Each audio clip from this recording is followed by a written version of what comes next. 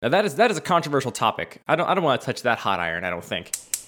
Hello everybody, I'm Andy. And I'm Matt. And welcome to Good Bad Show, the show where we talk about whether something can be good or bad, but we don't use the word objective under any circumstances. The show where Matt won last time and he beat it out of Andy.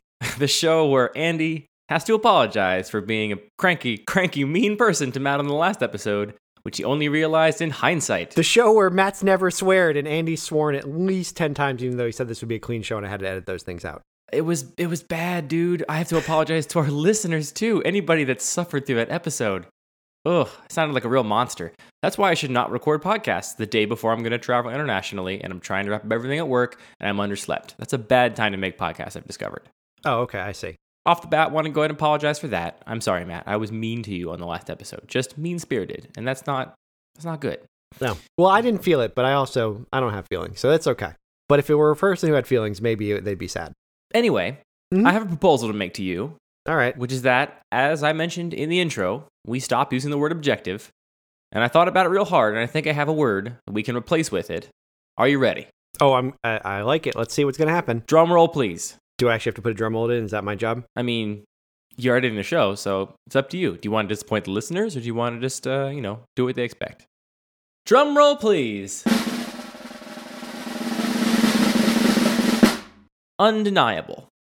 I want to talk about things that are undeniably good and undeniably bad. Oh, I like that. I can get on board with that. Because I still think nothing matters. We're just floating through space on a rock. But I think there are things that are undeniably good. Because to me, that's what objective means. And after listening back to the last episode, Matt, I have to accept your other definition of objective, your slight variant. I think that is totally valid. And so we don't have the same perspective on that word. Therefore, I think we should abandon it. And Matt, you would agree that, science finds things that are undeniable after a certain amount of time, right? And something new and undeniable might come along, but that doesn't mean the other thing wasn't previously undeniable, because undeniable is based on the current information available. That's really good. I like that, because nobody else has any better information. So at that point in time, it's undeniable. I like that a lot. Great. Well, let's re-record the trailer, start the show over, and just do it with undeniable instead of objective. What is the show if we're not growing and getting better? What if we just got it on day one and we were done? Yeah. So, here's a good segue, Matt. We're not going to talk about my trip to Poland, but I do want to open this episode with a question to you. Okay. The question is, you're getting on an airplane, Matt. You're going to travel somewhere. Let's say it's a long flight. Maybe you're flying from Dulles to Taipei or to South Korea or something. It's a long flight. Yeah. You sit down, you buckle up, you take off, the majesty of flight overwhelms you. Once you get to cruising altitude, the seatbelt light turns off, you're allowed to move around the cabin. Do you put your seat back and recline it? And I remind you, you are under oath. I don't usually. There are times when I would, but normally I feel like I don't want a person reclining into me because it hurts my knees, so I don't recline into other people. If there's nobody behind me at all, I definitely will, but normally I don't feel like it. Makes me uncomfortable. That is the correct answer, Matt, because reclining your seat on an airplane without talking to the person behind you first is undeniably bad. I think we can both agree that yes, you're kind of being a jerk because they've removed so much room in between seats. You're basically putting your face into someone else's face and being a jerk unless it's acknowledged that this is okay and we're all going to recline together. That's a weird consent though, because they kind of has to go all the way back. It's kind of just one person has to be a jerk if you want to recline. It's an interesting divide, I think. The people that recline their seats without asking and the people that don't recline their seats. And there's a third rare person which will actually turn around and ask the person behind them if it's okay if they recline their seat. And that's a rare person because that takes a lot of social courage. Well, there's actually a fourth person, and there's a fourth person who buys a device to put on the seat in front of them to prevent somebody from reclining their seat and doesn't say anything at all. And actually, I don't know what that is. Now that is a controversial topic. I don't want to touch that hot iron, I don't think. That's a third rail. Okay. But I do want to get into why this is so important. And obviously, yeah, spoiler, if you're not already aware, I'm a tall person. Matt, you're also a tall person. Yeah, I think you're a taller person, but I'm at least 6 feet tall, so that's enough to bang my knees into stuff. Yeah, I think I'm 6'1" or 6'2". I don't remember the last time I was measured. But I'm a tall person. I got long legs. So the seat on an airplane is already, I would say, and we're talking, none of us are, let's be also straightforward with this, Matt. We're not flying first class. We're also not flying extended coach or Sky Diamond series or whatever where you get the extra 4 inches of legroom. We're taking the cheapest planes we can get. Occasionally, I will attempt to sneak my way into an exit row, but I've actually been kicked out of an exit row pretty recently. Turns out you can't do that for free anymore. You used to be able to do that for free. Not anymore. Oh, sorry to hear that. Yeah, I know. Me too. So me and you, 2 tall boys on a regular economy airplane seat. And those things barely already fit us. And then, so obviously, this is why I think I'm oversensitive to this. But after thinking about it a lot, by being just directly bothered by it, because I got on a plane going to Poland. Well, actually, the plane was going to Munich, connecting through to Poland. And as soon as the plane took off, this woman in front of me, without hesitation, pulled that lever, cranked that seat back as far as it would go. And that was my life for the next 8 hours. Oh, God. You know, it's really bad, too, because sometimes you could have your laptop out, and they recline in such a way that it almost seems like your laptop screen could get crunched and destroy, just crack it in half. Have I not told you the story of when did that I was happen on to a you? plane and the person next to me had this happen to them? Oh, no. Did it actually crack the screen in half? Dude, this guy next to me was like a real business bro. You know, he sat down, plane took off, and he got out his laptop to get some work done. He opened the screen, and when the tray table comes down, oftentimes the way the seat back is designed is it leaves a little lip sort of where the tray table was. Like the tray table is built into the back, so it's like indented. You could just put your screen right into that lip. It's kind of a comfortable little spot for it. What this guy did is he said, hey, my ThinkPad goes right into this lip, fits perfectly. It's going to be great. Put a thing right in there. And then the person in front of him reclined their seat, and the screen just oh, God, immediately spiderwebbed, and the frame crunched. It was quite a sight to see. I've never felt so much empathy in my life. I can't deal. I want to be clear. I almost had that happen to me a couple times, and I think I'd just cry. I don't know what I would do.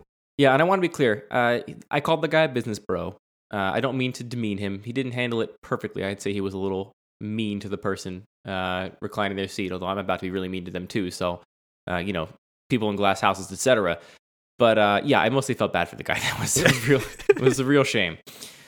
But anyway, so that's why I think you and I, Matt, are sensitive to this issue. But to me, it's a really interesting kind of social experiment, because what I think it's a perfect example of is a very simple system providing abstraction to make people think they are not doing what they actually are doing, which is just saying my comfort is more important than somebody else's, unequivocally. Would you agree with that? Like, you recline your seat, you take away some knee space from the person behind you because you're just saying you're more important than them, right?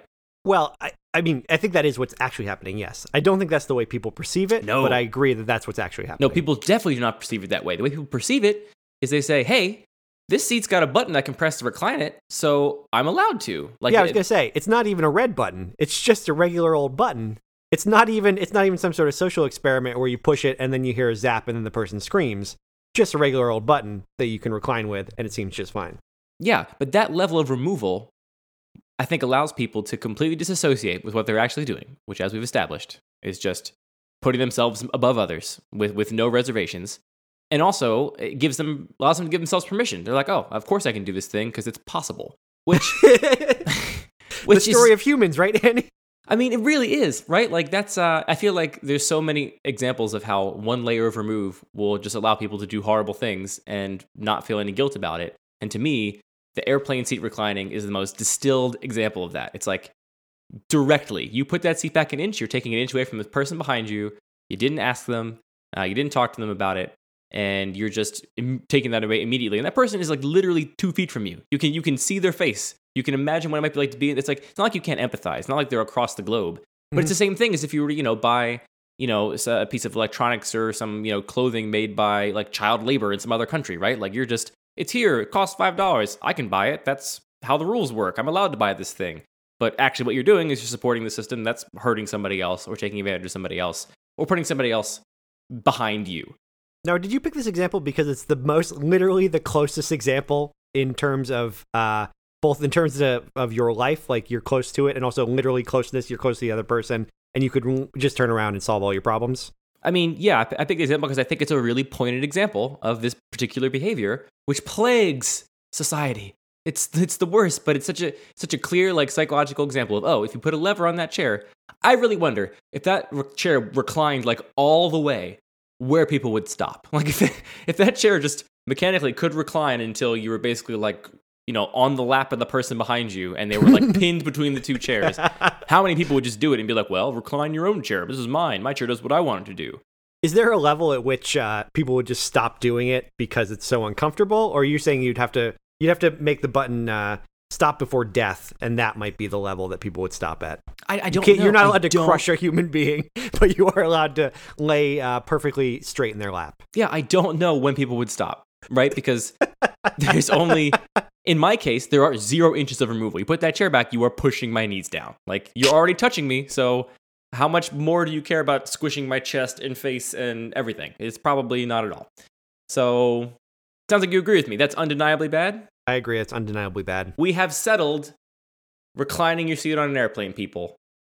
Sound off in the comments if you think I'm wrong. Get at me on Twitter if you are a free recliner and you think that's okay. We did specifically make a podcast with two tall, I'd say anyone over like what, 5'10" probably feels that pain.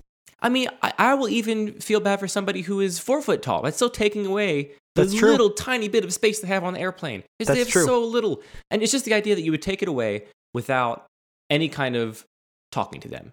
And I agree, talking to them is not even a perfect solution because most people, if asked something, will just capitulate because they don't want to say no to a stranger because it seems rude. Oh, I'm going to ask you the big question before we end. If I asked you, Andy, if I could recline my seat, what are you going to say to me? You asked me, like, as the two people we are. No, we don't know each other. We don't know each other. I would probably say yes. If it was a super long flight, I might say something like, do you mind reclining it for half the flight and not half the flight or something? But I would almost certainly say yes because I mostly want people to like me, believe it or not. That's kind of where I am in life, too. But I would not be mad at the person that asked. If they ask and I say yes because of my own weird, messed up brain, then that's not their fault. That's my fault.